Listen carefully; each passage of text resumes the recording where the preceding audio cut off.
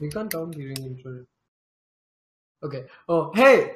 Hello and welcome, guys. We at the special edition of AcidCast podcast, the ultra super special mega edition of this because Udit isn't around. Oh And, damn! I am With hosting. yeah, you can Yeah, see I the am hosting the podcast today. you can see the anxiety on my face and Soham's face because Udit's not there. Rip. So, Introduce the people. Skipped out on what? Wait, now? Aman needs to introduce the people. no, let me finish the intro. Okay, yeah, at least. host. Wait. Okay, fine. Go Go We for are it, go at for the it. super mega special edition of AcidCast podcast. Yeah, like this is the 12th one, I think. I It's written think. here. Yeah, it is a turn. It is a turn. Joining me today on my left, like there is no camera, so he's literally here. It's Arnab Bawal Baba. We have Soham joining in on us as well, and we have Ratul. What's up? We have so we have several topics to discuss today, starting with Warcraft 4. Is it coming? Riot Publishing drop rate of loot boxes. Kingdom Come Deliverance selling 1 million copies. Burnout Paradise remaster coming in. Metal Gear Survive wants you to pay to save. Troy Baker is confirmed in Death Stranding. Politicians blaming video games for mass shootings. And later we will go and check different new game suggestions from each of us. And local news from India. Alright, So- before you start, can I just say that I miss Udit already? I am extra Udit. I'm just like know how But he's neutron stars are- tall. He's tall and muscle. You know how neutron stars Yeah. are more condensed and more powerful? It's like that. Okay, with me. That totally made sense. totally. Or black holes.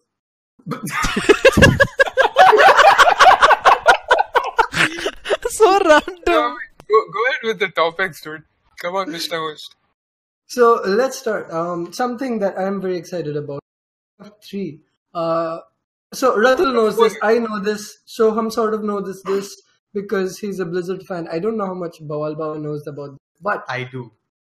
Warcraft 3 got a lot of not a lot. It's got It a leaves patch. behind a legacy.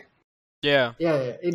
It got a patch recently. And we've been hearing rumors from last week, basically, about top players of Warcraft 3 from 15 years back getting invited to US for a special event by Blizzard. I don't think it is secret. Everybody knows this.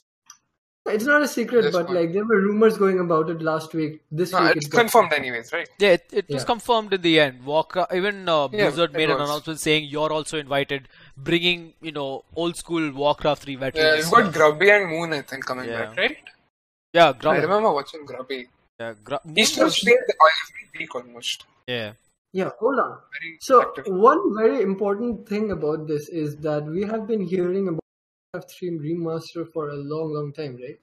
And more importantly, if you guys have been avid World of Warcraft players, which is Ratul, by the way, Yeah. you know for a fact that Blizzard has said several times that they want to come back to Warcraft 4, but they want to do it after World of Warcraft. No, not just after World of Warcraft. They wanted to focus more on StarCraft. Like they did mention they were working on bringing back a remastered version for StarCraft. After that, Yeah. also finishing off the World of Warcraft main franchise, then bring out a Warcraft 4. Right? So that was what they mentioned before, bringing it into with before tackling the Warcraft universe yet again. Right. So it's very interesting. Ratul, since you're an old school Warcraft player, give me your inputs. Like, what do you think is coming? I mean, the patch is already here. There are already lots of rumors going around that the remaster might be coming in. BlizzCon is still far away for this year, but like, what are the chances of us coming across Warcraft 4 or a full-scale remaster where it's not just the graphics but even the gameplay and everything? Yeah, so I've actually been following those Reddit threads out there. I think you also sent me a couple of links. I've checked them out. So I think that it's probably going to be a remaster because they focused on the StarCraft 1 remaster. I wouldn't be surprised. Or maybe they might bring out a Warcraft 1 remaster. You don't know what's Blizzard. You will never know what the company's plans are, right? So you gotta wait for a bit before they kind of announce it. But I'm hoping for Warcraft 3 remastered and Warcraft 4. Yes, I'm being a bit too greedy when I say that, because I am a big fan of the Warcraft universe. Like, I love the lore.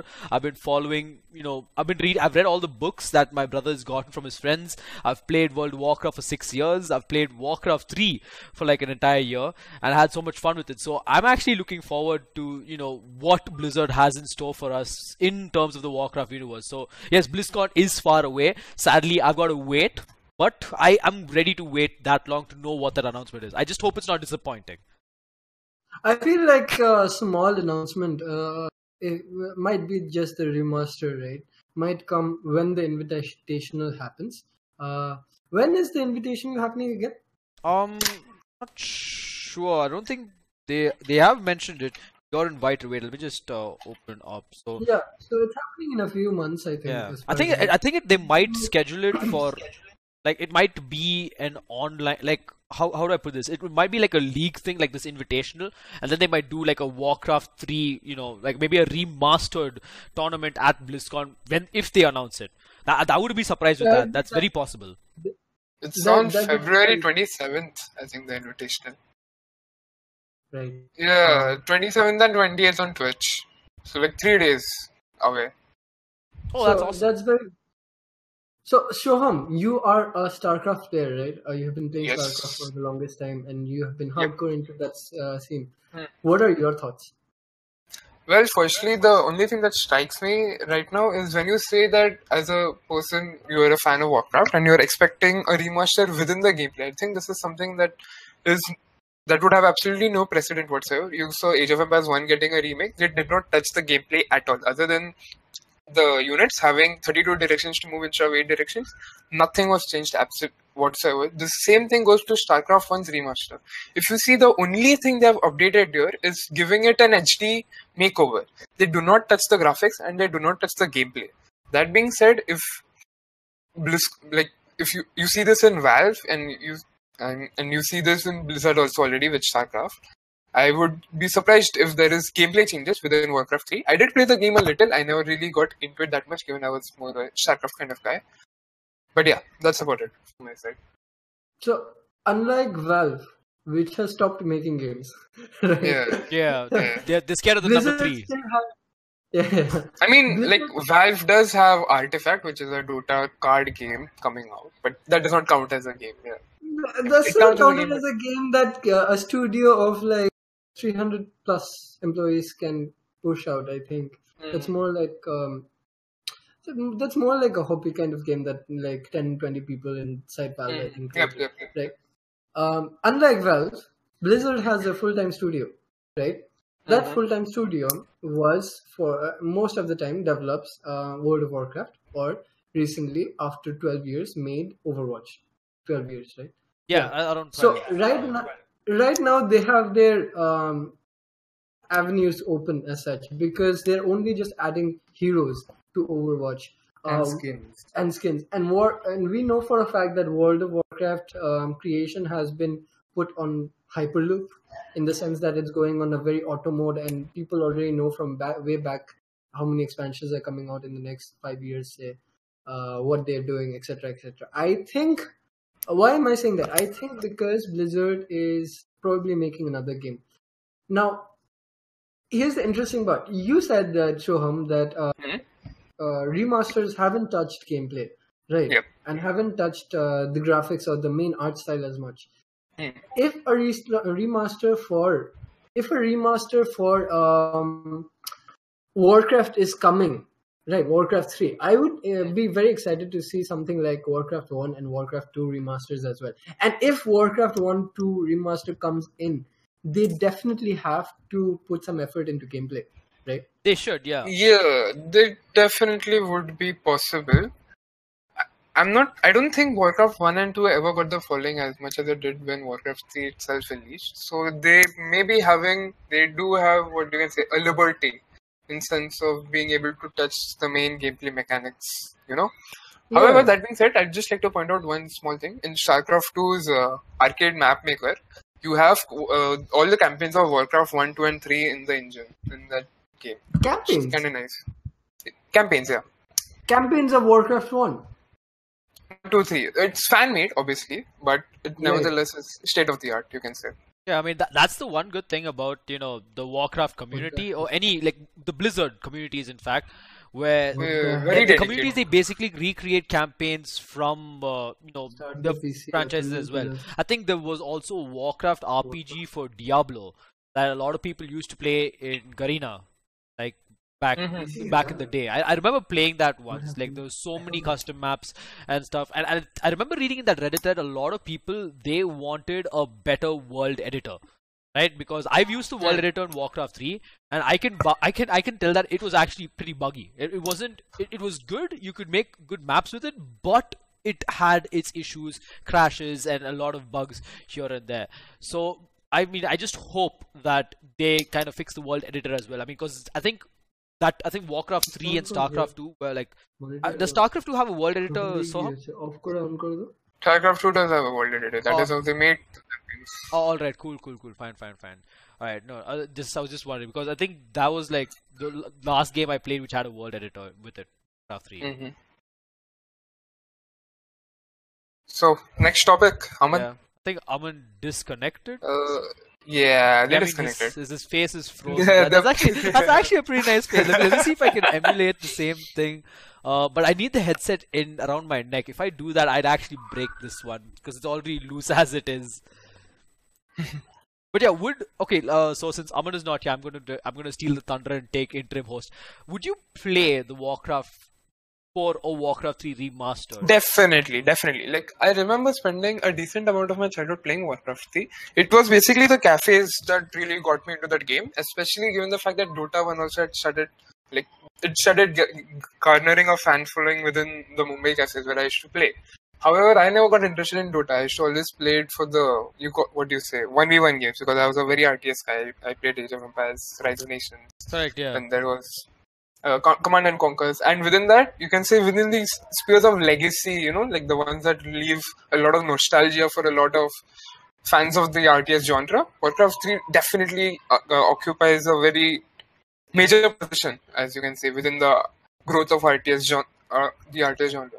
So that being said, I'm obviously very excited, given that we already from Age of Empires side have two remasters and one game coming out. Correct, yeah. I think with Warcraft coming out with something else, it would just be amazing. It would be pretty good, yeah. So wait, have you finished the Warcraft 3 Okay, if they're gonna bring out a Warcraft 3 remaster, no. I never really played the campaigns, and I don't know enough on the Warcraft lore, I would say. Oh, all right, fine. So all right, we're back, guys. So Aman here had a little PC issue. And something went wrong. So before we find out what went wrong, Aman, what are your PC specs? So as you can see, I'm sitting in the X-Rig office, right? So these are premium quality. I can see that X right behind Arnab's ear. Like what went wrong though? Yeah, you can see the X. Anyway, I don't know. Aman jinxed it. It was running fine up until he came along to do the podcast. I wouldn't take Aman's name just into it yet. I saw you get up from your chair and you went out and you did something. Don't tell me you tried to sabotage the podcast. Yeah, I basically jinxed the PC so it would crash right in the middle of the podcast. Wow, what a guy, dude. What the hell? No, anyway, let's get back to the topic. Yeah. Which is Warcraft 3. What were we discussing about? Yeah, so we basically just were sharing our opinions on what to expect and what not. Yeah, so Warcraft 1 and 2 remastered, right? Yeah. Have you guys played Warcraft 1 and 2? I've played Warcraft 2. Yeah, I could not play it. Like it feels too rudimentary as an RTS, I agree, but when I played Warcraft 2, I played it around 2005. I just completed Warcraft 3 and I was like, oh, where did this game come from? And I explored those games way back then. I couldn't play Warcraft 1 because everything was a slideshow. Yeah. Really? Yeah, it was very literally looked like a slideshow. Like the cinematics and everything just looked very old school, very arcadey, and that did not sit right with me right after playing something like Warcraft 3. Okay, it was released in 94, so that makes sense. It was for MS-DOS, okay. It's older than most of us. It's older than Shaham. Actually, everything is all of us, 5 years. Think about everything is older than me, man. Anyway, one very interesting thing I was thinking of, if Warcraft 3, if they were going to make Warcraft 3 remaster, which would presumably, I would think, mean an engine upgrade, right? Yeah. I would really love Blizzard to come with Warcraft 1 and Warcraft 2 campaigns, similar to what they did for in Frozen Throne. If you played Ratul, Yeah. then you know that there was a panda quest, right? Oh yes, there was the Rexar mini quest. Yeah. Yeah, the mini campaign. I remember that. That was actually pretty fun. It was it felt like an RPG, more like an RPG than an RTS. Yeah, but I would love for like mini campaigns to come make a comeback if the remaster came back for Warcraft 3, right? Imagine like doing mini campaigns, like understanding what the first Warcraft 1 story was, which was basically adapted to the movie, right? Yeah. And Warcraft 2, so many people don't know the origin of Warcraft 2. Most people don't know that when Warcraft started, there were no Draenei. There were a lot of races that are very common to World of Warcraft right now. Even something like goblins came very late. They came as very far as I recent. Like remember. they were known to be in the universe, but Yeah, they were yeah. only introduced as like playable characters like much later on, even in the RTS. Like I don't think you played as goblins. You only played as trolls like mid or campaign, and Yeah. later on, even in the demo, you never played as the trolls. The demo you Yeah. never played as a troll. You just played straight orcs and you just went on. Also, I like the fact that the good thing that the demo came up. If you guys have played the Warcraft 3 demo, it actually has a bit of the campaign which you can never play in the original game. Right? Where Thrall, when he's making the trip to Kalimdor from the Eastern Kingdoms, he gets stranded in the Lost Isles. Like in the Lost Isles, and that's where he finds more about he meets the trolls, he meets Vol'jin and stuff like that. That was there in the original campaign as well, right? Really? Like I don't remember playing it at all, because I remember after the Kalimdor It thing, was there. It was there. it was there because the Orc campaign ended abruptly, and then when you started the Night Elf campaign, you kind of found out that the Orcs just landed in shore with little to no men, because they had like an army when they were sending it at the end, right? So that's what happened. Right. Because I only I remember. remember which campaign you're talking about, though. When they find who is this troll guy that died in World of Yeah, Vol'jin. Warcraft recently. Yeah, they find Vol'jin in one of those islands, right? Yeah, they do. They find him, and that's where you meet the trolls and you play. I think you only control like a few units. You weren't able to produce them like properly in the demo, and the demo only had like 3 missions. Right. Interesting. So I would love for like I would love to play all Warcraft campaigns again on better graphics, because Warcraft 3 was the game I think that got me invested into gaming. Like I played a lot of games before Warcraft 3, but Warcraft 3 was the game that made me like, holy shit, video games. Yeah, can same beat here, this same out. here. It actually Yeah. hooked me onto RTS as a genre and gaming, and also got me into the Warcraft lore. Yeah, and if Soham knew which of the better Blizzard games to play, I think he would have to. the slice shots coming in. I would actually consider Rise of Nation a better RTS, but That's not a It is Blizzard a game. hero. Yeah, but it's not a Blizzard Yeah, game. Yeah. yeah, I mean, like, I don't want to get into StarCraft versus Warcraft right now. Let's just skip. Yeah, I mean they Yeah, both can be interconnected to a common universe like Heroes of the Storm. Okay, let's leave it at that. and No, move please on. don't do that. All right, No, all please right. don't. Let's Please move don't. on. Let's move on. Yeah. StarCraft lore is insane. Okay, no, wait, yeah, just move on. So, concluding words, I would love for Warcraft 3 to come back with better like more campaigns, not just the old ones. I would love to see better graphics. I just can't help but imagine things, because Warcraft 3 was really the game. Blizzard games in general were really the games that got me into video games. Does Like, that We have spent too much time on this, kind guys. of Move a on. lot of their studio like I don't know, whatever call it, like entities around to make new games. Like we have heard of Diablo stuff coming up now, Warcraft. Like it's gonna be very interesting times, I guess, for Blizzard fans. Yeah. yeah. So we'll just So, have to wait till moving on. BlizzCon. Yeah, exactly. Yeah. BlizzCon is pretty far away, though. Pretty far, but Moving on. moving on. The second topic, it's an interesting topic, and one of the reasons why I asked Shoham to be here. While he does not play League of Legends, do you, Shoham? I don't. Yeah, of course you don't. Anurag, I I mean, hope you I'm not a understand. LoL hater, but go I on. mean, you should. It's actually very different from Dota, and it's a smaller map. You Um, like it. So, the small fact. I have so- played a little. I could not get hooked onto it. But anyways, go on. Yeah. Anyway, small fact for people from India: League of Legends is going to be very, very famous in India very soon. I say that mainly because League of Legends is a similar game to Dota, and whereas the exception with League of Legends is that their creators are actually coming to India and setting up store Yeah. office in Delhi, Yeah. and they're going to be doing a lot of tournaments, etc., and events around the game. So expect League of Legends to be slowly become as popular as Dota or more so, because Riot is a very interesting and very big entity in video game industry in the world, and Yep. them coming to India is a very, very good news, especially because League of Legends is also a free game. So Also, it's one of the games which has a very large player base, if I'm not mistaken. yeah, Yeah, it has most the of largest player base in the world. Yeah, it is. Like, League of Legends is the most played game in the world. Yeah. yeah. but most of the player base is also from China, right? In Yeah, China, I'm US not and sure Europe. about it. I mean, China, US, Europe, and Korea are their. I think they're four.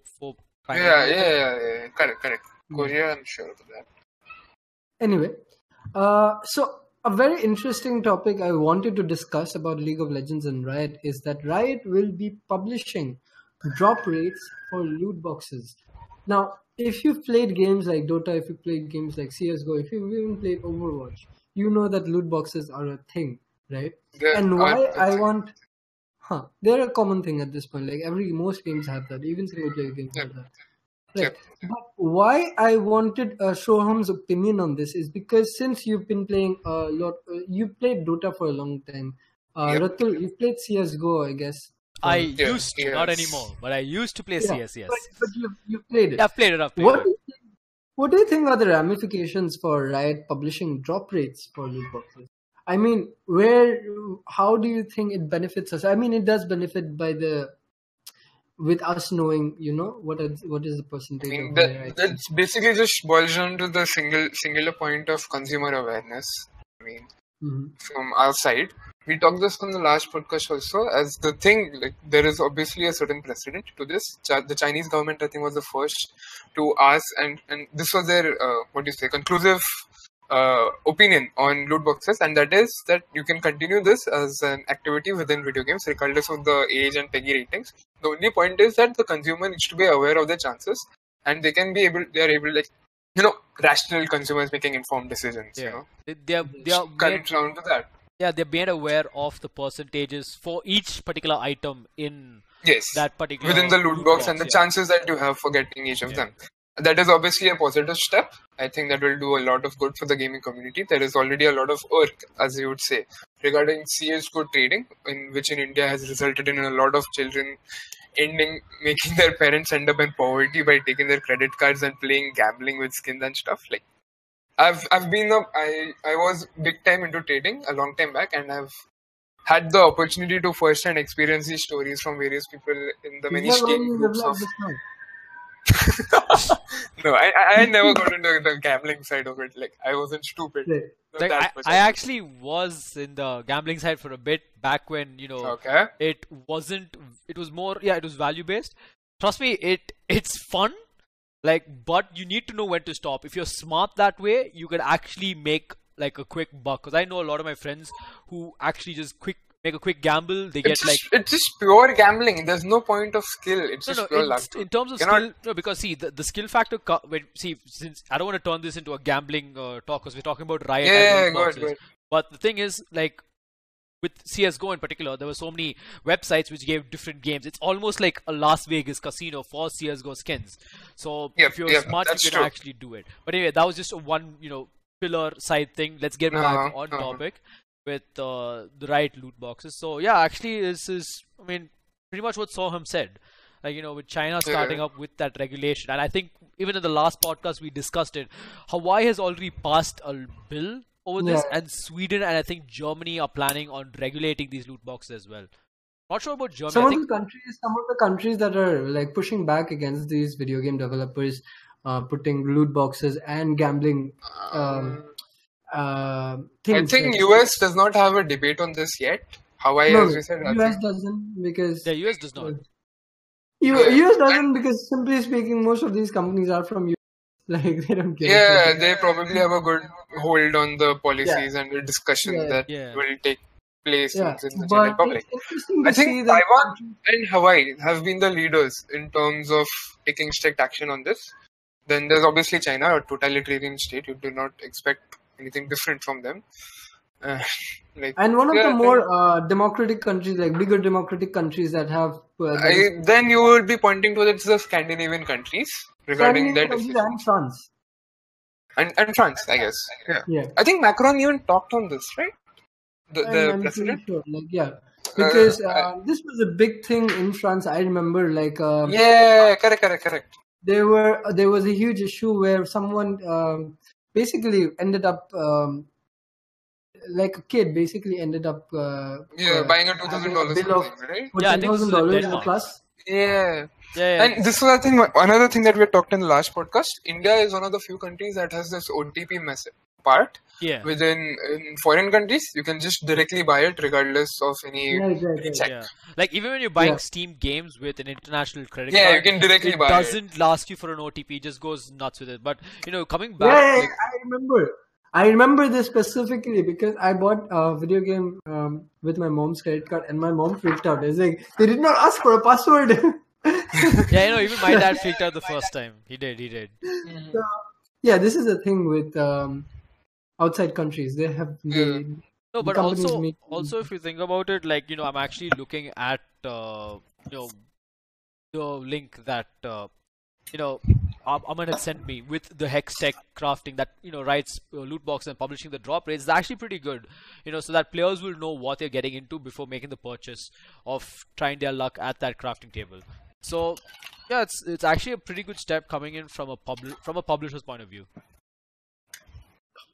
What happened? So we're doing the podcast, right? And in the chat, Shoham is writing, "Stop fucking laughing, cunts." Oh god. But it's all right. It's a good thing. Like I honestly don't know how much it will affect revenues or how much it will affect consumer awareness, or even if it will lessen the amount of sales that are happening with loot boxes right now, or where it will go. But I do think this is a positive step. Yeah, it's a progressive. It's progressive. Certainly. Yeah. It is progressive, but I don't see any. It's not a go-to solution yet for the loot box problem that the entire industry is facing right now. Certainly, we are going to see a lot of debate going on this, but I think this, as at the governmental level, it's a good starting step, I think. Yeah, exactly. Good, yeah. This is like we're not getting off on the wrong side of the track, It definitely makes sense to go in this direction as it's going currently. Yeah, it's like when Shoham puts his hand in front of the camera, 50-50 chance. 50-50 chance. What's he gonna say? It's a positive thing or a negative thing? You can actually see mouth and everything. Like you can eat on the podcast. Yeah, you can eat on the podcast. No one gives a shit. No, it's fine. I just don't want to. No, just go on. Yeah, what the hell? Okay. Oh my god. But Arnab, I haven't asked you. What are your thoughts on the? By the way, yes. Why am I asking Arnab? Arnab plays a lot of Warframe, which also has loot boxes. Warframe has a lot. It does? No. Okay. I do not want to bring Warframe into this. I actually want to bring Rainbow Six Siege because if you they have alpha bring packs. both of them. Yeah, they have alpha packs, and there's a new event coming up, and it also has its own set of premium alpha packs. Now, what Premium? Exactly, I'll get into that. So, More what than they what did, this event has some limited edition, like sort of cosmetics and skins and everything. But what they have done with the premium packs, you can't get any duplicates. So once you get one item from that loot pool, it gets omitted. The next alpha pack you open will have everything, a chance for you to get everything except that item you just got. So it just reduces the dilution of the loot and just makes everything much more easier. It's not exactly... No, it's the stream. Thank God, I almost lost my shit. But talk on Warframe also, no? Warframe doesn't have any loot boxes per se. Warframe just says, okay, do you want to invest more time or do you want to invest more money? And it's basically that. So It's upfront Okay, so it's as basically well. microtransactions. That does Yeah. not count as Warframe loot just boxes per straight se. up cuts to the chase and says, hey, do you want to buy this or do you want to grind this? Yeah, Which okay, I get both it. of them are easy. But Rainbow Six Siege, I think they have done a much better thing. They have just diluted the loot pool enough. So you get one item and you don't get any duplicates. It just But that's reduces the frustration. only for the premium alpha pack that is for this Yeah, event. it's only for this event, but it's a start. Yeah, it's a start, correct. Ubisoft is actually testing their stuff, right? And which is something completely unexpected from Ubisoft, I would say. So we're definitely seeing some changes with the loot box thing, and I think that stemming from all these controversies and all these like countries taking the next step forward for us. So that's about it. I think Riot and Ubisoft are definitely doing the best like for business, and hopefully in the next couple of months or years we can see the change coming up. So I think Riot is doing all the steps because of the pressure from different countries, and less so because they're altruistic. Whereas I would go out of my way to suggest that Ubisoft might be doing this because they're trying to gain good faith with their customers. Yeah, the Primarily community. because Vivendi might bite them. Right now they need the support.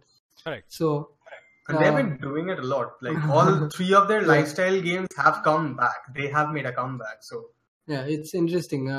Far Cry 5 will also come in a few days. even So- For Honor made a comeback.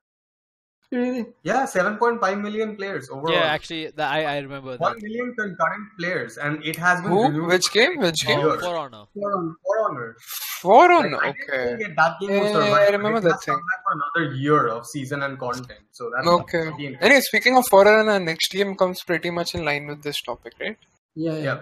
So Go for it. going to the next topic, Kingdom Come Deliverance. Hell yes. So I will give my opinion on this first because I've been following this game way back from 2013 when the original Kickstarter was announced. Okay. Mhm. So I've been following this game for a long time. So Kingdom Come Deliverance, good news, bad news. Bad news personally, I think. But they have sold, despite the number of bugs they have in the game, they have sold over 1 million copies, which is a good thing.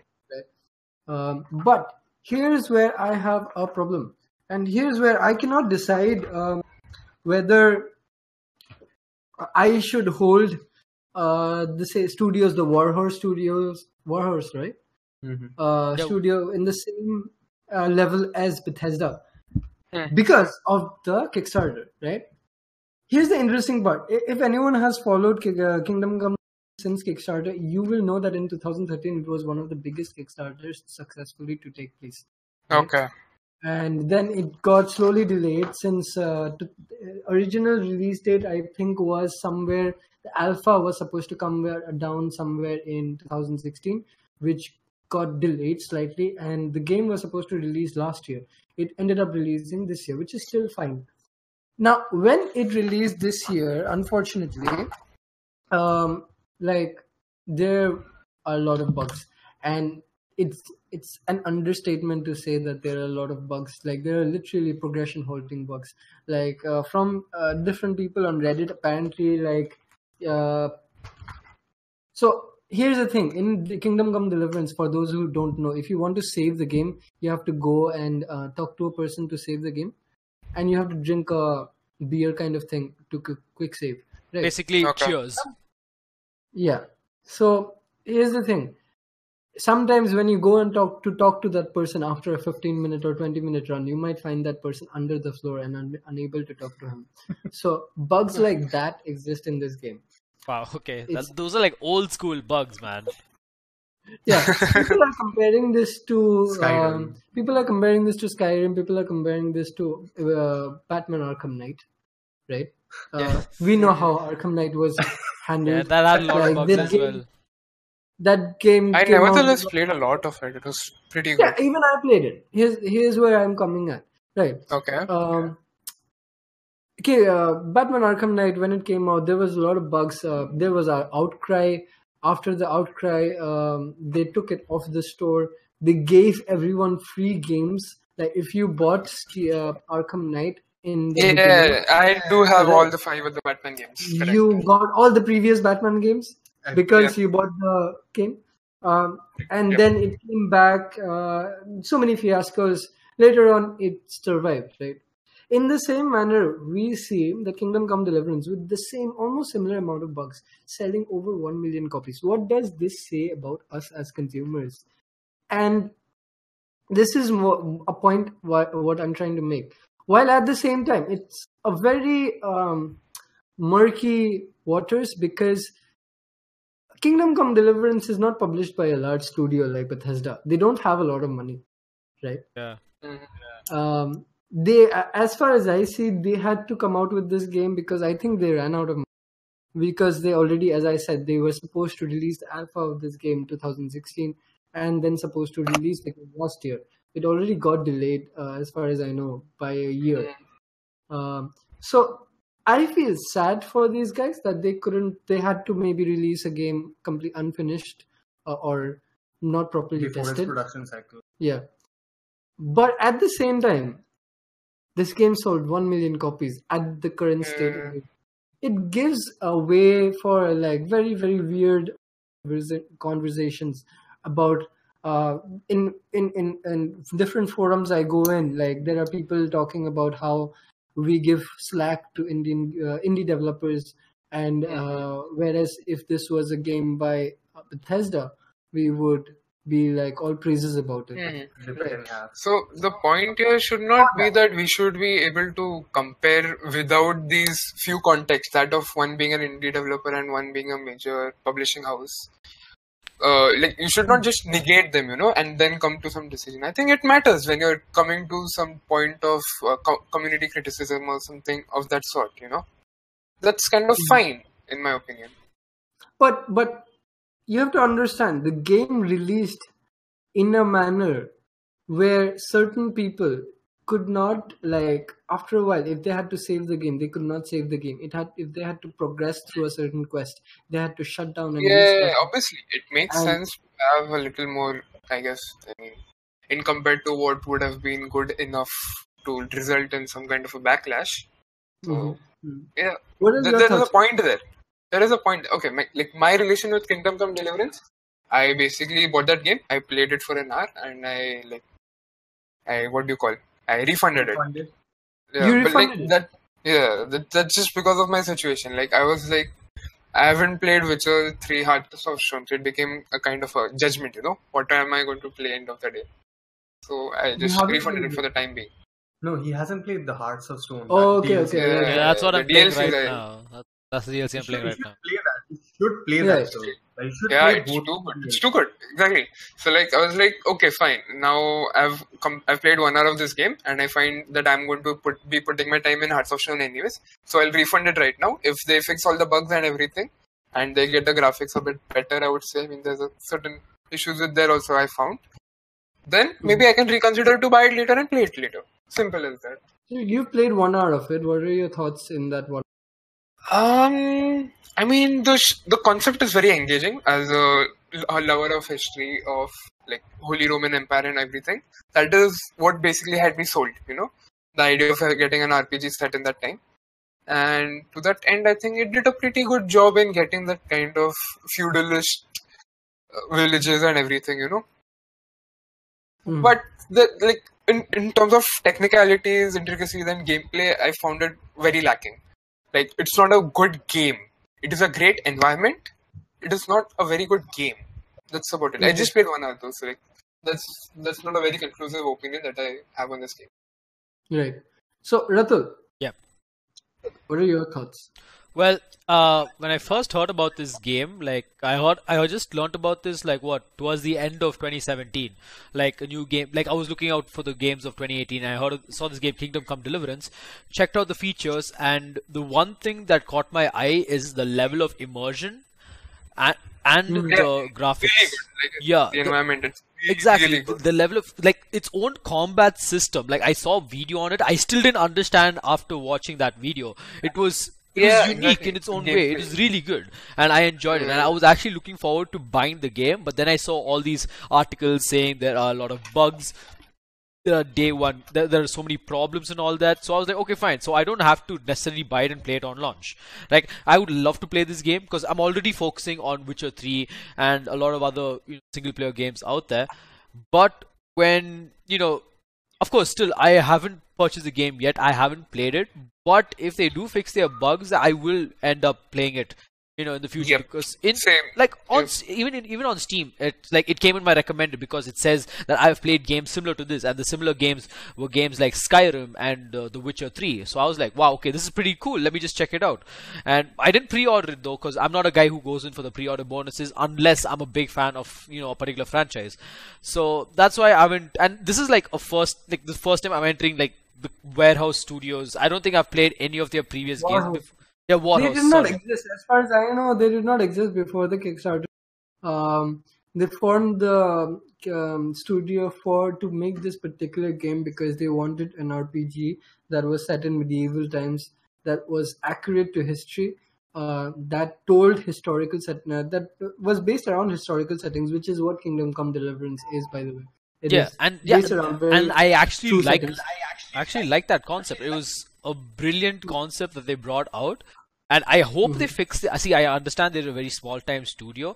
I hope they fix their the bugs and all that, because I would love to play the game and understand how that combat mechanics is, because it kind of reminds me of the old school hardcore RPGs back in early 2000s. Like I can't recall any particular names, but there used to be a lot of RPGs which actually had a very hard combat system, and required you to grind a lot and make sure you're up to date. And also, if you wanted to save it, you had to go to a particular point, find like one Right. book or something, and save it there. You couldn't save it on the go, or you couldn't save it midway and stuff like that. Like the games of back then in the early 2000s. Like that. Oblivion was like that, yeah. Yeah, Oblivion was like Morrowind. that. Morrowind was kind of in between Oblivion and Skyrim. Like, it was the stepping off point for Bethesda to make a new breed of RPGs that were more catered to the casual people.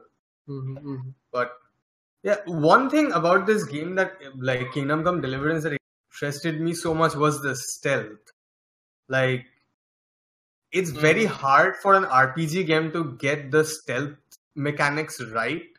And with this level of immersion towards the gameplay and the environment and how enemies react to what the player is doing, I think if they fix the game, stealth, like the stealth can be the only part that can make me go into this, because everyone knows there hasn't been good stealth games in 5-10 years. What are you saying? We had a Thief. Origins. It's okay. Thief was pretty good. Sorry, Thief was pretty good. Thief. Okay, but No, Thief wasn't pretty good. What are you talking about? The recent one was bad. the recent one, yeah, it was okay-ish. Not Yeah, let's that not get into that. Yeah, I'm not a stealth guy, Yeah. man. I just if there's no one to witness anything, there's no witness. That's like the Hitman. Hitman meme, yeah. Yeah. Anyway, so my concluding topics for Kingdom Come Deliverance, since so I was very hyped when they announced Kingdom Come Deliverance, particularly because I had just finished playing Witcher 2 by then, right? All Okay. the kings. I had just finished playing also Skyrim. So they were suggesting something with a mix of Skyrim and Witcher 2, but with no magic, no fantasy, in a place of historical accuracy. As far as I know, the story is based around Belgium or Bolivia. Bohemia, I think. What? Bohemia, yeah. Bohemia, yeah. So it was based around the Warring States around that time in Bohemia. I will put a link to a different YouTube video which explains the entire historical accuracy of this game, so you can check it out later. But Definitely. yeah, I am just slightly disappointed because when they came out, I don't even know if I should be disappointed because No, I'm in no, a let's- crossroad. Not even that. I think we have like every other RPG game coming up. We have modders working on that. So already the gaming community is not willing to let go of this game. Like, Yeah, So I mean, here's the thing. No, Go on. you're saying. Go. So here's the thing. I understand that modders are coming in. I understand the game will be eventually patched and fixed and all of that. My problem is that Is it regularly, acceptable? regularly games are releasing to a point where they are not playable on day one. Day one, there are patches like 20 GB, 20. which is what Kingdom Come Deliverance had. I mean, you can associate that problem with the rapid advancement we are seeing in the size and the technicalities that itself are part of the game. Maybe like the studios haven't been able to get themselves to the level where they can really deliver. Maybe. I agree. I understand where you're coming from, but like, so I am willing to give these guys more of a lenient Leeway, yeah.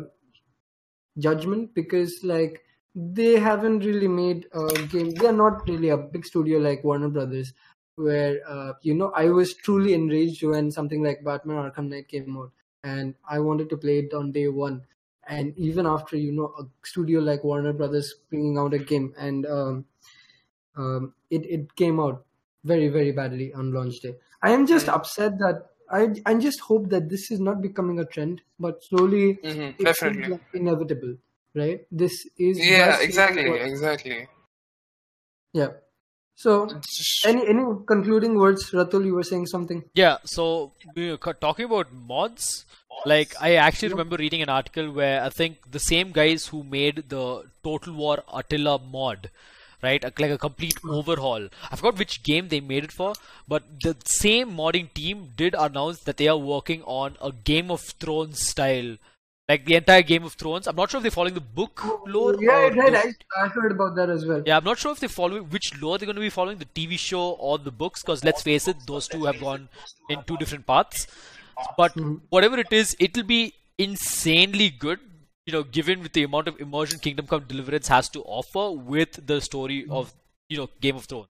And I mean, I don't want to put down the Kingdom Come Deliverance story because it's historically accurate, but think of it like a fantasy way. You're just walking, suddenly a dragon comes and burns everything. Or you're playing as Jaime Lannister, you're charging at the dragon only to be knocked out by Bronn and who saves your life. That'd be pretty cool, if you ask me. No, I think a lot of people genuinely want Game of Thrones video game, and I think modding it to Kingdom Come Deliverance is very viable. So interesting, definitely something interesting. Speaking of mods, speaking of games looking different, let's go on to our next topic.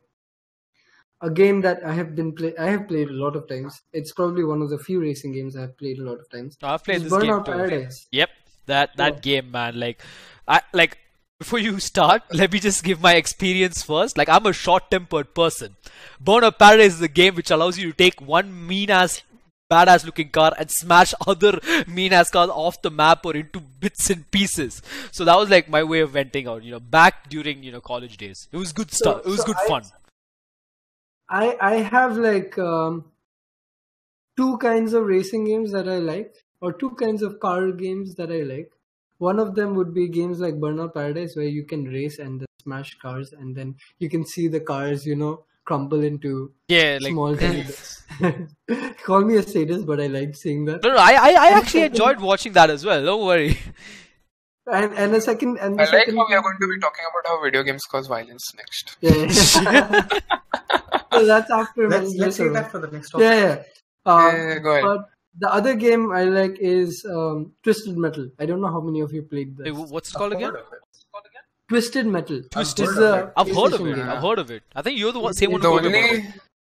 If Udit was here, he would be jumping right now. It was on PC as well in 2000.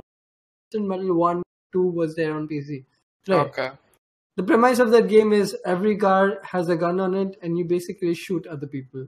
Oh, And I there is no remember. racing. I remember playing this on my friend's console. That's like a death race kind of Yeah, thing. it is. It's like in a That's circular. it. They put you in a big arena, and then you can blow shit up. You can Yeah, blow other people. I remember that. This Eiffel Tower, you can blow up the Eiffel Tower, and it will fall, and it will create a. So it had the Battlefield mechanics long before Battlefield existed. Yeah, Levolution. No. Yeah, Revolution. You don't drop Eiffel Tower in Battlefield. That was Call of Duty though. Whatever. So Burnout Paradise Remaster is coming. Who's hyped? I mean, the only some game that kind of fits in the genre like this that I've played is like Road Rash, So Road Rash has that's about a it. new game called Road Redemption also. Yeah, you should check it out if you're a fan of yeah. Rash. Correct. Yeah. Right. Yeah, we had So- made a video on this, right? So here's the interesting part. Even though the remaster is coming out, people who have seen the game trailer for the remaster, hardcore people who have been playing Burnout Paradise till date are saying that the game looks not as good as the mods make you look. Oh, Okay. wow. We were just talking about modding a couple of minutes back. Shout out to the modding community, by the way. Yeah. So apparently, while Burnout Paradise remaster it does look good, it's basically high resolution. The textures have been brought up and everything. But if you are into modding, everyone's saying that just go and mod the game. It will look better. So Okay. that's an interesting thing to come out. It's like seeing Skyrim remaster come in, right? Again.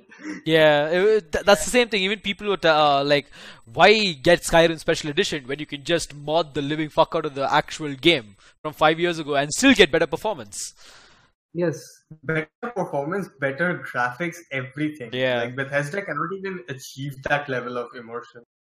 Yeah, it's interesting. It's just like fly-by topic I thought I'd pick because Burnout Paradise is something of a favorite racing game of mine, and I don't really. And there haven't been any good racing games in the recent times other than Forza, which I won't play because Windows Crew Store. was good.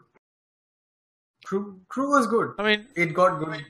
a lot of people said Crew 1 was pretty sad, but people are waiting for Crew 2 more because it involves all Listen, I vehicles. played Crew 1.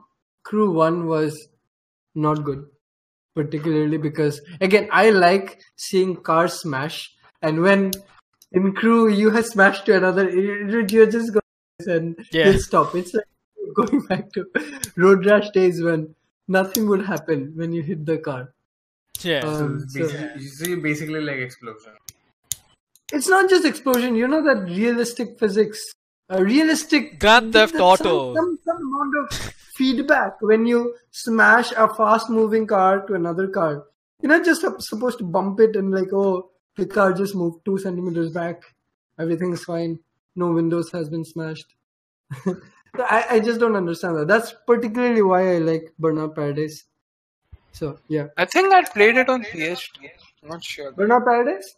Yeah. It was on PS2. It was on PC. It was on PSP. Yeah. PSP. I played a lot. Also, yeah, like the entire Burnout franchise, except for actually Burnout Paradise was the only one on the PC. Everything else was on the PlayStation or Xbox. If Maybe I not Paradise, but I guess I'd played some iteration of it on PS. Yeah, that's what. So okay, moving on to the next. Speaking of burning things, let's But move on. moving on to the next topic that Ratan will be familiar with because he played it yesterday Yeah. on your channel. Metal Gear Survive wants you to pay to save. Like legit, I saw this article and I'm like, dude, what the hell?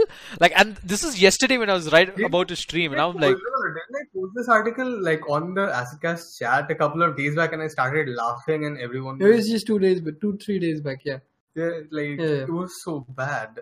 So Right. here's the thing: as much as people are getting angry at Konami, games like Unity had one save spot. Let Yeah. me just remind you of that. So now go on. God save that. So you've played Metal Gear Survive for some time yesterday. Yes, I at, did. the Yes. NVIDIA Facebook page. What are your thoughts on it? well, I played the game. I will say this: you cannot, like most games, when they have a co-op mode and a single-player mode, you're allowed to play them from the beginning. Like you shouldn't have any trouble, grinding you shouldn't have any trouble in terms of levels. But after playing yesterday, I kind of found out that you got to play the single-player like at least for a good maybe 5-6 hours to gain a good level in order to play co-op at a very nice place. Because if you notice yesterday, we were actually facing off high-level opponents, like high-level enemies, all at level 20, and we were completely underfarmed, right? Like I see. Like if you Damn. were watching the stream yesterday, we actually had so much trouble. Like we just had a pipe spear and a machete, and we were fighting these monsters who were level 20. And normally, if they were level 1 monsters, it would be like 2 jabs and they're dead. But this, we spent like 2 minutes to kill one guy, and luckily we were able to finish one wave with the help of a level 15 person. and that person had like everything, like weapons, guns, whatnot. She like Probably, probably just bought it at the store. No. I mean Less- you never know, but that person actually knew how to play because that person came up behind the zombies and kind of took them out, stealth takedowns for faster kills. So that person knew how to play, and we were actually carried in that. Right. So your opinion, is the game even fun? I mean, I've never played a Metal Gear Solid. I mean, I've never played any Metal Gear game. Is in the my life. game fun in general? Like, is it a fun game? I mean, it would be fun if we had 4 people. If you had the full 4-man co-op squad, it would be fun. Like in a LAN party setup, it would definitely be a lot of fun. So you're saying the fun would be like if there are people, but not the game itself. Pretty much, yeah. I mean, you can't play it solo, man. Like, if you want to play the co-op, if you want to actually do the wave defense thing, you got to do it with a group of friends. No. Speaking of the solo part, I actually did that. Like, You played the solo game? So right before release, there was a beta launch for Survive. I installed it and probably played it like for 5 to 10 minutes and immediately uninstalled it because it was so fucking boring. Like, I don't know what Konami was thinking, but this is not Metal Gear is meant to be. Like, they completely missed the point of everything Metal Gear. Okay. Like, it should have died with Metal Gear Solid 5 properly done, not the copy. So Like, cop out one and of the reasons why, as far as I know, why Metal Gear Solid, why Metal Gear Survive was even made, was primarily because, and this is from articles way back ranging in 2014-15, mind you, primarily because Kojima had spent a lot of money making the engine for Metal Gear Solid 5, right? Yeah, the Fox engine. The Fox engine. And after he left, they didn't have anything to do with it. And they had already spent millions of dollars into that. So they were like, why not just make another game? That's how, as far as I know, Metal Gear Survive even came out to be. So there's no real passion driving the game's making itself, let alone the game itself having money to make but up for enough pachinko games. God damn it. They're already making pachinko Yeah, games. make more. Don't just ruin a franchise. So, fasting news again. Like, for those of you who follow the gaming industry and the gaming actors, Troy Baker has been confirmed in Death Stranding. In a recent I tweet. like how the topics are getting interconnected because Kojima. Yeah.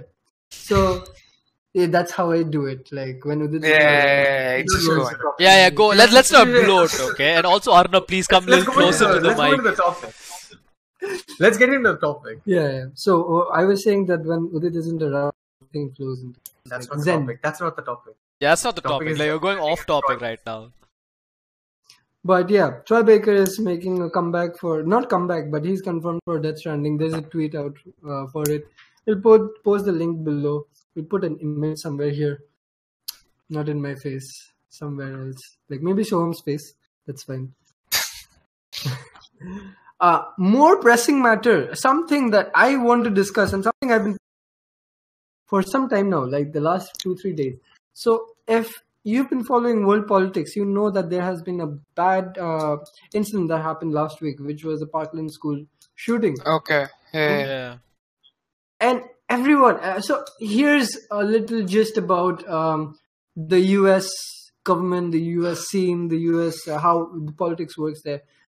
US is one of the few countries right now where you can buy firearms, even if you're like 18 plus, you can just go and walk in and buy a firearm. The shooter that went ahead and killed 17 people in Parkland School and injured 14 others, I think, bought a firearm legally at the age of 19. And this was an AR-15 rifle. Not even that. He bought a semi-automatic gun. He bought an attachment or a modification to turn it into full auto and then did the crime. Yeah, whatever. So it's all legally available. And this is legally available. You might wonder how are weapons of war, like fully automatic weapons, available for civilians. It's primarily because Why? so What? Yeah, so cut that out. Okay. But yeah, it's primarily available because of an organization called the NRA, which is the National Rifle Association, which basically funds political parties on both sides, right? Both the It's a Democrats lobby. and It's a lobbying Or the gun organization. lobby, you know. Yeah. They basically picket stuff. They hold protests. They do different things when They so control anyone influence can on the put politics gun reform, to right? be in favor of that. Since politicians are getting paid by NRA, they cannot directly point at guns for the violence that has been occurring in school shootings and mass shootings across. So now here's the interesting twist, and here's where it gets more relevant to our podcast. Politicians across US right now are blaming video games for mass shootings. From Trump, and I know we are like people make fun of Trump, but he's like the he's like the president of He's the the leader of US. the country. Yeah, so it's very Sounds so funny. it's a very important thing that he's saying something like this. From Trump to Mark Rubio and several other politicians who are mostly in the Republican side are talking about how video games are causing violence and how video games are responsible for school shootings. Right? it's 2018. We're back at 2002. I remember when we were playing San Andreas, and then we had stories about how video games cause violence, and I saw it get shut down. Right, and now we're making a comeback. Yeah, I'm pretty sure Bin Laden back in his days totally used to like No, but here's the interesting thing. You guys cut. Yeah, you can't guys. hear Here's the interesting thing. Yeah, you guys. Okay, we can hear you now. Yeah. So Go on, here's go the on. interesting part. But when Bin Laden was there, like a lot of newspapers, news outlets actually wrote about how he had video games and anime at his place. Yeah, they actually. Like, can you imagine Bin Laden being an anime weeb lord? But imagine how this is even relevant information. How does it matter what a terrorist does in his free time? Right. You should have the privacy. It's just sad to see. I mean, they just want a scapegoat that isn't a gun. And sometimes earlier it used to be. Scapegoating, right? Obviously they don't have any conclusive data on to support their claim that there's a causation between people playing video games and then getting violent. But my problem is. But my problem is these are people who are leaders. Even if you consider they have influence. Even if you consider the fact that most Republicans and Trump is an idiot, you cannot counter the fact that they influence millions of people across Obviously. the globe. Yeah. Not just US. I have people from. Can you see me? Yeah. Yep. Yeah. I have people from India. I have people from Kolkata telling me about how gun reform in a place like US cannot happen, but video games might actually be the problem simply because it is coming from the words of politicians, simply because it is coming from people like Trump. And where do you see this going in a place like India? Let's keep it relevant to our local geography. I think Like that's too politicians big a already in India geographical would level like to to. blame every other thing for the problems in the country than themselves, right? And Yeah, I so, always like I haven't seen any like people telling me that there's some problem with you playing video games that will cause you to be violent. So I don't think. Yeah, I mean I'm drawing a blank here, literally. Ratul, what are your thoughts? I mean, same, dude. Like, I mean, for me, the only time like I was called out for like a negative playing video games in a negative way was, oh, why are you so addicted? I mean, it was never about being violent or The violence. It was Yeah, never exactly. Same Violence here. would I never think came you into would the have- picture with me. Maybe that's Yeah, how I was exactly, raised. exactly. Like, that maybe my parents knew that it's like maybe they were all well educated. They knew that it won't like video games didn't cause violence, but I mean, they just told me don't play too much, you'll get addicted, and somebody gonna get hurt real bad, or so stuff like that. Right. So I had a similar experience. But before I go into mine, Arnab, what are your thoughts?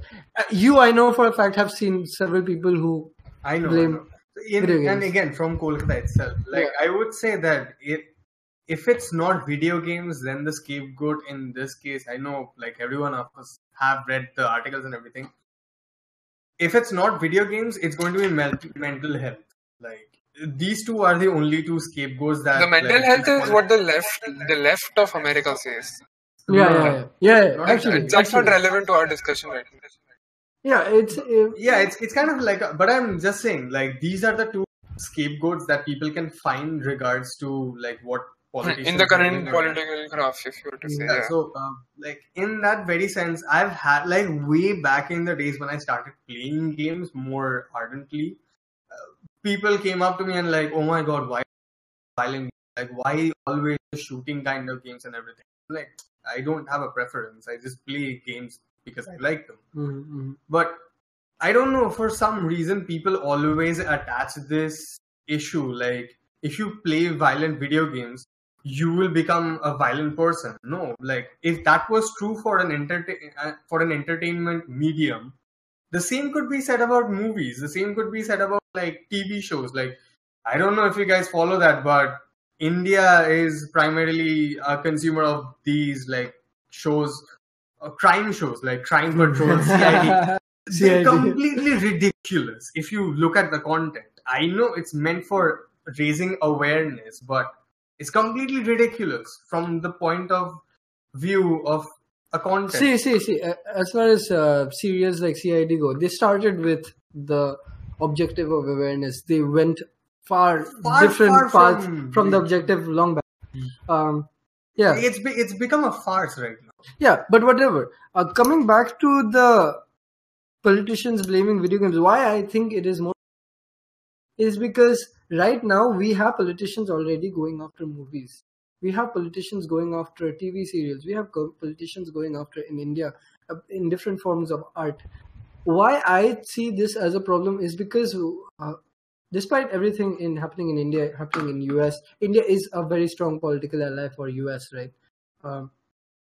And I think like once video games, like Ratul will know this, like the video game industry in India is to grow at almost 200-300% in the next 3-4 years. Yeah, easily. Right. Yeah, and that's the minimum benchmark we are taking right now, because we know for a fact that a boom is coming.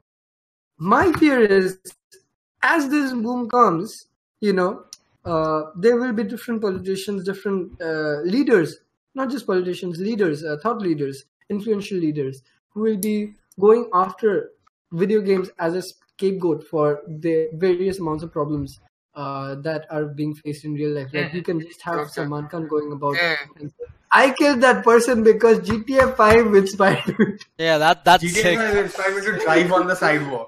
I played latest Need for Speed, sir. I want to try drift, but no, I ran over someone. Oh no, I'm so sorry.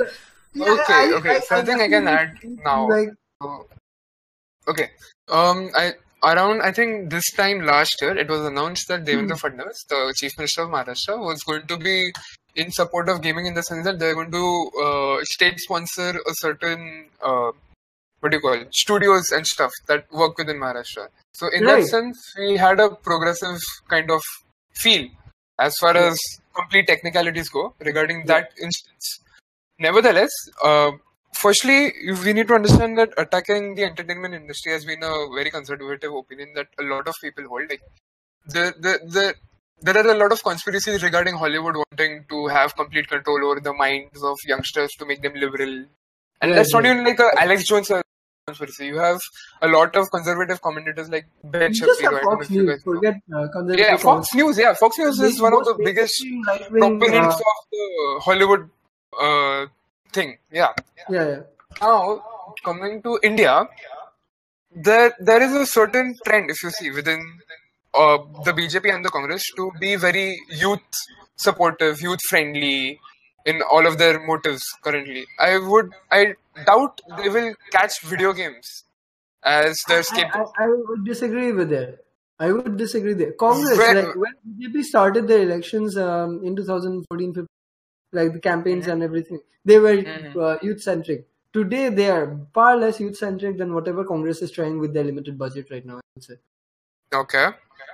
But yeah, I understand where you're going after. I still do think that this is an issue because we have politicians blaming video games for mass shootings. We have had, like, this was 2 weeks ago, we were discussing about how different agencies around the world were putting video games in the same place as mental disorders, right?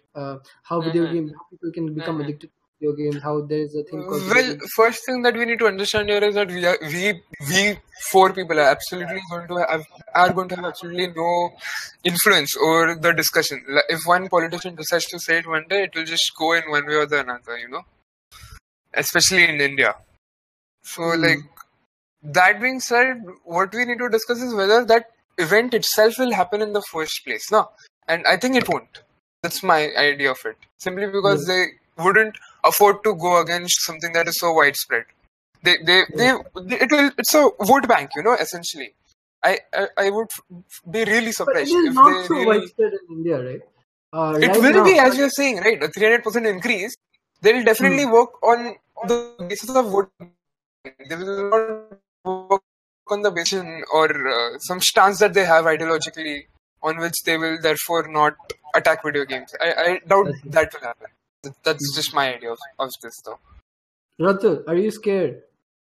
Yeah, of course. Who wouldn't? Like, come on, man. I don't want, like, see, I make this, I make gaming content for a living, right? Yeah, exactly. That's why it scares me a lot. This is something also I would like to talk about. As gaming Get is more becoming politically active then. That's it. No.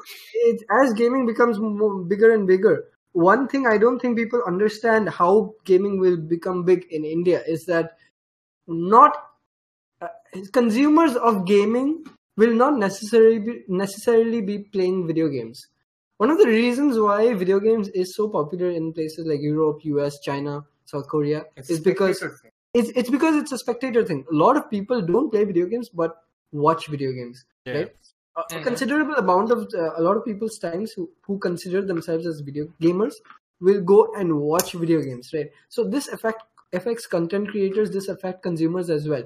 In India, we have had politicians actively go after movies, actively go after art, actively go after different kinds of And when content gaming creators. becomes a big thing, they're gonna come after us. But you need to keep I in feel mind like that the that people who are going after the entertainment industry in India are the fringes of radical politics. It will never be the mainstream people who truly will be able to control the debate within modern urban India and truly be able to have influence. Because as you see, the liberal urban centers that we have in India, which are currently going to be the future, as you can say, they certainly are very pro freedom of speech, freedom of expression, and the Padmavat controversy itself is a good example of that. So, given that context, like Penny Singha is not going to influence the video game I understand, discussion tomorrow. So here's the interesting part. When fringe groups go after something like Padmavat, they cannot touch the director simply because he is from Bollywood. Bollywood is a huge fucking agency, not just in India, in the entire world, right? When gaming will grow slowly, fast, or however you say, we do not have unions, we do not have agencies to back us up. There is talks, or there have been talks of government agencies for esports openings in the last 3-4 years, and now we have heard 2-3 days ago that UCypher founder Ronnie Screwvala might be also going after opening a sort of esports federation in India, right? Yeah. Whatever. That's Not something we're looking forward to, but never mind. But we still do not have that any kind of support in a bigger manner in India where you can actually counter if fringe groups do come after us. And They will, but they will not have as much impact as we would say will be able to really have some kind of an after effect where the industry will be affected. They will just be screaming at the edges, is my point. I would disagree to that. See, if I have seen anything, both from the left and right, people try to target the minorities. And for the moment, gamers are a minority in the entertainment industry. They will not be anything soon, right? The stance of us being... It's still a growing industry that's, it's small population. See, the problem is fringe groups going after these things is the fact that fringe groups get supported by people who have a shared agenda. Like, you can see, you can obviously see in our current context, like in the Padmavat context you just mentioned, our current government like central government basically just turned a blind eye towards the entire debacle fiasco, and they just let it pass. The entire riots and everything, they just happened right under Now, central government. exactly. And this is my point being, the main heads, the people, the elites of the BJP, as we are now talking about, will not attack because it's very precisely recognized that it is a vote bank that will in turn have effects on their election next chapter within the urban liberal centers. And the same thing will happen with gaming, where you will have fringe groups shouting, but the main people will recognize their vote bank and will not speak whatsoever. That's it. That's my entire argument there, you know? It's valid. Yeah, it's valid. I understand. So should we continue with this? I'm personally scared because I thought I thought all of this would have ended 10 years back. I heard rumors of... That's too optimistic, I guess. Yeah, like I've been playing violent video games since forever, and I still haven't shot up any school. Yeah. And I still hate my school just for like preference, but I haven't shot it up. So the thing why I am scared is primarily because we saw an end to politicians blaming video games for one thing or the other. I think it's making a comeback slowly, and I think it might seep into India as the Indian industry grows, and that's not good. That's definitely a possibility, and that will definitely happen. We'll join the international discussion, definitely. Let's keep it in mind that if it happens, like if this entire movement against gaming actually gains any traction, it will happen right off the heels of net neutrality end in US. So we might just see a very significant shift. We'll certainly face the repercussions of the discussion happening in US, but I wouldn't say as strongly as you guys are expecting it. That's it. Okay, fine. Ratul, any points? Nah, nothing. Let's skip this. No, please. Cool. Little boy is scared. Let's move on. Your content, the governments are coming after your content. No. Okay, at least it's okay. It's okay. We'll protect you, Raj. It's okay if you're copywriting it. Just don't block the video worldwide. That's all. I mean, let people see it at least. The first thing they're going to do is that you're going to take this off. Oh shit. Anyway, moving on. We have just two more topics, two more things we have to discuss. New games. So I am going to change up the format of whatever Udit used to do with selling video games and this, that, which I regularly won over and over again. You just took part in one of them. Sure you did. I won one. We had 3 of those. We had 3 of those in which I think Trilokesh cheated on one. Trilokesh basically scammed us. Yeah, he basically was I'll tell you in the words chindi. Like I'm not going to pay you a penny. Exactly. Right. I got it. That's a good tactic though. But again, shitty tactic. See, it works. Yeah, but you don't have to be a cheapo for it. Anyway, going to the new topic, this one. The idea is we will each recommend a video game that we are looking. Recommend something other than... Because this is a gaming podcast, even though we talk about politicians all day long. Yeah, that was our longest segment. Anyway, continue. Carry on, my friend. Yeah. We're going to recommend a game, each of us. Okay. I will start because I will not take the mainstream game, which I know Arnav will want to talk about. I will talk about a simple game today, an early access game. It's called Rise to Ruins. Rats, if you can show the gameplay in screen, that would be nice later. Cool. But Rise to Ruins is an early access title that's available right now. It's been in early access for 2-3 years now, and it has one of the best RTS games I've played in a long time. It's actually very retro. The graphics isn't much, but you played the alpha, right? You played the alpha, right? Not the beta. It's in early access right now. You can buy it. Okay. Yeah, I have bought it. It's that Circle Planet game which you had showed, right? No. That is the Universe Sim. That is a different game. Okay. This is a different game. This is more fully built. This is something that you can actually start and play for the next 20-30 hours properly. Okay. Right. It's a game that has a lot of depth to it. And if you've played games like Settlers, if you've played games that are more about turtling, you know, how you have to build defenses, you have to build walls, and you have to make sure that your taking hordes and hordes of armies that are coming to your base to attack. You will love this game. Okay. Yeah, I don't think anyone can see that. I know we can't read it. God damn it. Yeah, nobody can see it. Get a marker next time. It said on Okay. paid DLC or something like Yeah, that. no paid No paid DLC DLC to to unlock me. Are you Oh, retarded? it's like When a you point recurrent the meme. camera, you have to turn it around. Alright, let's so Rise to Ruins. But Rise Oh, to yeah. Ruins, go check it out. It's a game that is a callback to old school RTS, old school God games. You cannot control any of the units. You can build the buildings and then you can assign workers there. Each unit has an RPG mechanic. They will grow in. Oh, so that's like Spellforce, huh? This is not like Spellforce. In Spellforce, you can Kind of directly- reminded me of Populous. I Instead mean, about you gods. literally just mentioned Settlers and RPG. That is precisely what Spellforce amounts to. So this is not RPG. This is I said Settlers and Tower Defense. Tower Defense. Oh, okay. Right. So and basically you cannot control any of the characters, but each of the characters has a different, like, they will levels. They have different characteristics, etc., etc. Right. And you have to build houses. You have to make sure. And this is a very, very vast game. I've played a lot of tower defense games in general, but this is probably the most complex one I have played till date. Period. There is Okay. you have to actually build the towers, build your entire. Like, for example, you build your bow tower, then you have to build. Your bow tower needs ammunition, right? So you need to build a lumber mill. You need to build a bowyer who will make the ballistics arrows, and then from the lumber mill, characters have to carry the wood to the bowyer. They have to make the bow, and then it has to go up to the I see. tower and so on, right?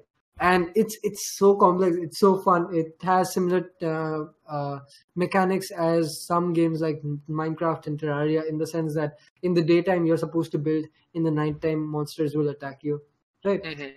It's easily one of the best early access games I've played. So go check it out. It's available for $500 right now on Steam. So worth the time. Yeah, that's my suggestion. I know. I want to suggest Biomutant, but it's not out.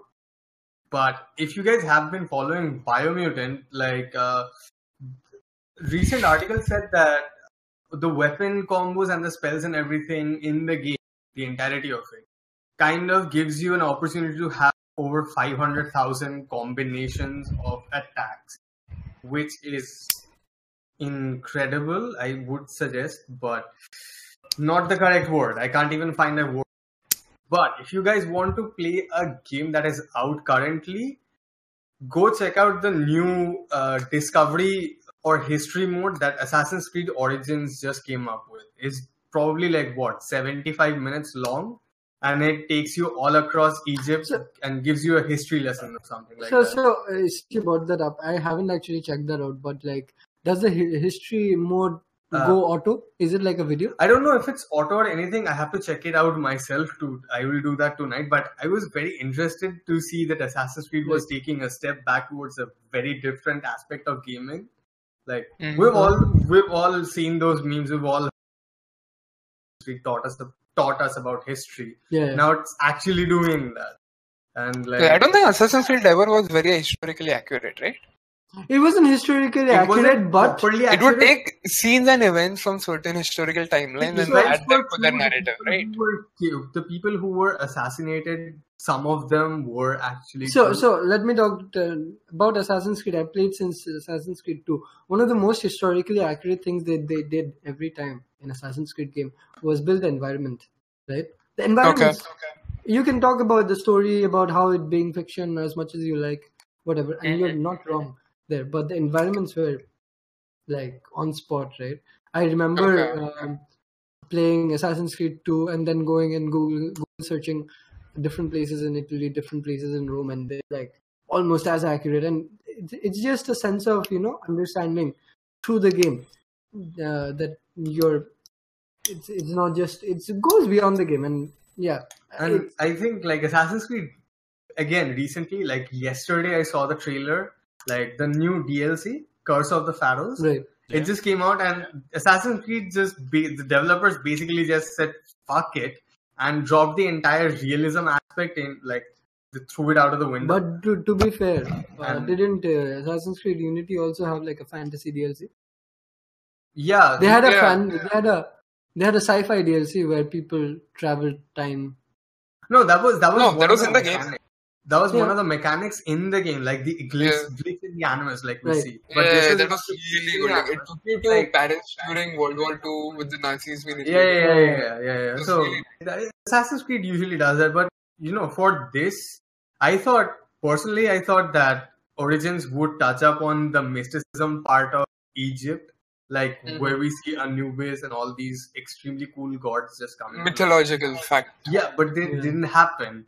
But That's sad. in this DLC, they just said fuck it and just jumped Ah, out of the okay. window and said, Okay. let's do something completely weird. Yeah, Enter the realm of the Valley of the Kings is there. It's an entirely new area where the ships, if you don't believe it, the ships are actually traveling on ground in a grass field. If that makes right. any sense. I It looked Yeah. cool. It Yeah. looked extremely cool. And I'm kind of waiting for it. I didn't think that Assassin's Creed would be this good, but it's turning out to be a pretty good game. it's That's okay. I am more of a lore person and a story Yeah, person. like That side में थोड़ा disappointment, yeah, but Assassin's again, Creed overall, keeping up with the traditions, they have completely disregarded the modern day setting again. yeah. So there's Okay. that. But do try the new content. It's good. Okay. Okay, Ratan? so, Yeah. Okay. no, so Oh. Okay. Don't- You're don't- up. don't- My What about game you? is one that was actually. Do I get to recommend old games? I mean, I not don't very get to old. recommend Dota. Nah, not Dota, obviously. Come on. So there's this game called The Swapper. Anyone here who's played it? Swapper. Yeah. The Swapper. Yeah, It is okay. So I'm basically a big fan of puzzle games, and I think Swapper is by far one of top 3 puzzle games I've ever played. So it essentially boils down to one person. You can make clones of him, four at a time, and then you have to use some certain mechanics within the game to get orbs. The orbs unlock a certain gateways, and it takes you forward. The entire idea behind the setting is that you are an astronaut who is going about a research faculty on the philosophy of mind. So you've got like quotes from Ludwig Wittgenstein, then there's David Chalmers and Daniel Dennett Of everywhere. course, you will scattered. like something like this. It's amazing, but like, okay, so the entire idea is that you take their biggest creation, and then scattered all around this faculty are quotes from all these people, and how they, and then there Every are time certain. like someone discovers a code, he's like having an orgasm. He's like, Okay. God. But here's the amazing part. So within this game, firstly, the physics are insanely good for every level. I took nearly 2 hours to complete this game. There are around 40 puzzles, I would say, and each of them you take your good time, to just figure everything out, and then moving across with like there are spaces with 0 gravity. Then and okay, so basically they make this machine from 2. Okay, this kind of enters a little spoiler. I can't spoil. So Okay. these researchers, they made this machine which can clone you, and then it's the mind and the like. I'm running out of words here. Just play the game. Yeah, seriously. You study philosophy. How are you running out?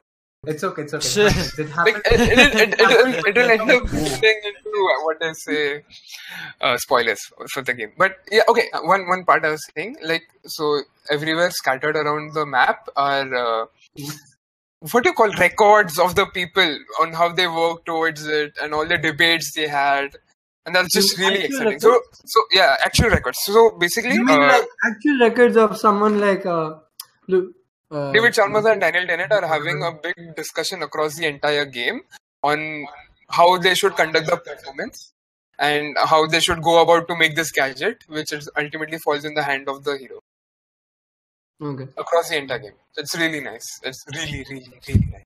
Basically, a game about how in space you can't meme. What the No. hell?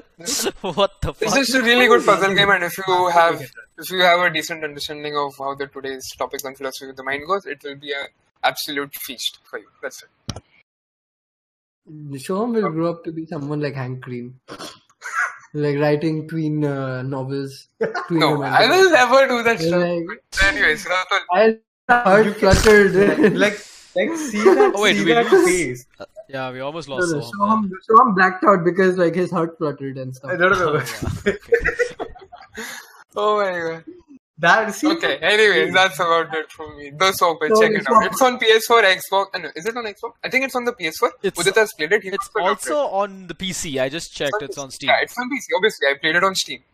Yeah, How much is it? 479. I got it for free, but yeah. 479. Okay. Yeah, I had a Pretty good friend of mine. Yeah. What? Okay, Ratul, your turn. Alright, so my game, I mean, I know Arnab is probably going to go full hate mode for it. I'm 100% sure. But see, okay, so he's going to go full hate mode, not on the game, but on the person who was behind it, right? So I'm talking about the game that came out last week. It's called Fee or Fey or Fear, as the developers call it. So it's an indie game by Zoink Games, and it is a part of the EA Originals program. Ah, right. I saw you Right. guys play it. Yeah, so Uh-huh. that game is, I kid you not, when I saw the gameplay trailer, I was like, damn, this reminds me of Abzu, right? And Abzu was like, almost like Abzu is like you just play the game, you just take the guy, just go around and there's not much puzzle involved, but this is like a proper 3D puzzle platformer, and there's so much of color in that game. It's good. It's like also the story is kind of vague. Like you only get to know about the stories by seeing all these murals around the world, getting to know about it. So you play as this little creature who's called Fey or Fee or Fear. I mean, that's what people are still debating over what's the pronunciation of the name of the game. The developers say it's Fear, but a lot of fans call it either Fey or Fee. Right? It's available on Origin for $1,500. Yes, for an indie game, it is pretty expensive, but it is an insane game to play. Like it is colorful. It's got like I think 5 to 6 hours of playtime, and it is just so fun to play. And also the story is pretty It's beautiful. 5 hours of playtime and it's 1,500. Yeah, I know See, I like the A Originals things. Like, have you played Entangled or Tangled, whatever Right, game right. that was? That came out 2 years ago. right? Yeah, from Yeah. EA, and EA. That game was a complete, like, it looked like an indie game. It was beautiful. It was an indie game. the one with It was an the indie one with the game. unicorn, if I'm not mistaken, like the horse. No, it was the guy. It was the game where you platformer, and every time you walked forward a little bit, if your thread would go out. Yeah. Oh, okay. So, like, It- you should try that game out. It's really nice. It has a really pretty aesthetic, like you mentioned, as So- he has. But But I would again- but I would suggest Fey because one, it is pretty new. It's also pretty good, right? See, aside from EA Originals, the price and all that, when you're playing this game, it's actually really good. It is very calming and soothing. Like I wouldn't mind just getting back into the game, just playing with the guy and jumping around and all that. Yes, and the game also uses the mechanics of singing. So you got to sing to the yeah, like so. For example, I'll give you an example. So if you're playing on the keyboard or the controller, right, you got to connect with the animals and various elements in the forest, right? So you got to connect with them. So I think in the controller you had to hold right trigger to kind of form the Oh, connection. you have to hold control. That is like you have to actually. See So for the what mouse, will Soham do? so Sorry? with the mouse, so let's take the keyboard mouse schematic. With the mouse, you right click to form the connection, and then you got to move the mouse up and down, like either in a gentle fashion to kind of sync both the voices. So basically, this little creature is learning how to sing the various languages of all these guys, right? And using I mean, Aman would straight up fail because, like, he holds the controller and he just goes full release mode, like. No, actually, Aman, he might be able to get this because it's actually, they do explain, the tutorial is very minimalistic and it's very easy to understand. Like, even in the beginning, I was wondering, like, dude, what the hell? But then after that, when I just, kind of took my time and understood it, it's just very simple. It's pretty good, and I would recommend that game for people So to it's check more out. of an exploration game, I guess. It's a 3D puzzle platformer. It has a bit of exploration as well. Like I think I still have to explore some parts of the world in the game itself, even though I finished it. What's the spelling? FE. FE. FE. FE. That's it. That's it. It's ion. It's the chemical symbol for ion. FE. Okay, good. I guess we're done here for the day. Our next topic. You guys cut off again. You guys cut off. Hello. Yep, go on. Yeah. Yeah. So I guess that's it for the day. The Yeah, next our- topic was news in India this week, and I think we have already You have covered. nothing. We have nothing this week, Except basically. that one thing we don't talk about. Yes, we don't. Correct. We don't, If you yeah. look at Shoham's face, you'll understand what we're talking Like, about. Tired. I am tired. We are not even going to talk about Yeah, it. let's not get there, guys, because Yeah, I have to seriously. edit this video, okay? Okay, don't do this for Soham, do this for me. Fine, we're done for the day. Thank you for Yes. watching the podcast. If you have Thank lived, you. if you have Bye. stayed, hold on. We're not saying bye yet. Yeah. Stop, like, Okay. you can go back Okay, to your go on. Bye. Yeah, go on. Anyway, thanks for watching us. If you've been hanging this far long, thanks. Like, We Udit appreciate- isn't around, but we appreciate you. We love you, Udit. Udit, if you're watching this, I Hi. played Age of Empires 1 remaster. Mamma I forgot mia, to Eren, mamma mia, mamma mia. so Udit, if Um, you're watching this, hi. And anyway. we missed you. hold on. Ish. No, see, I am better at this. Every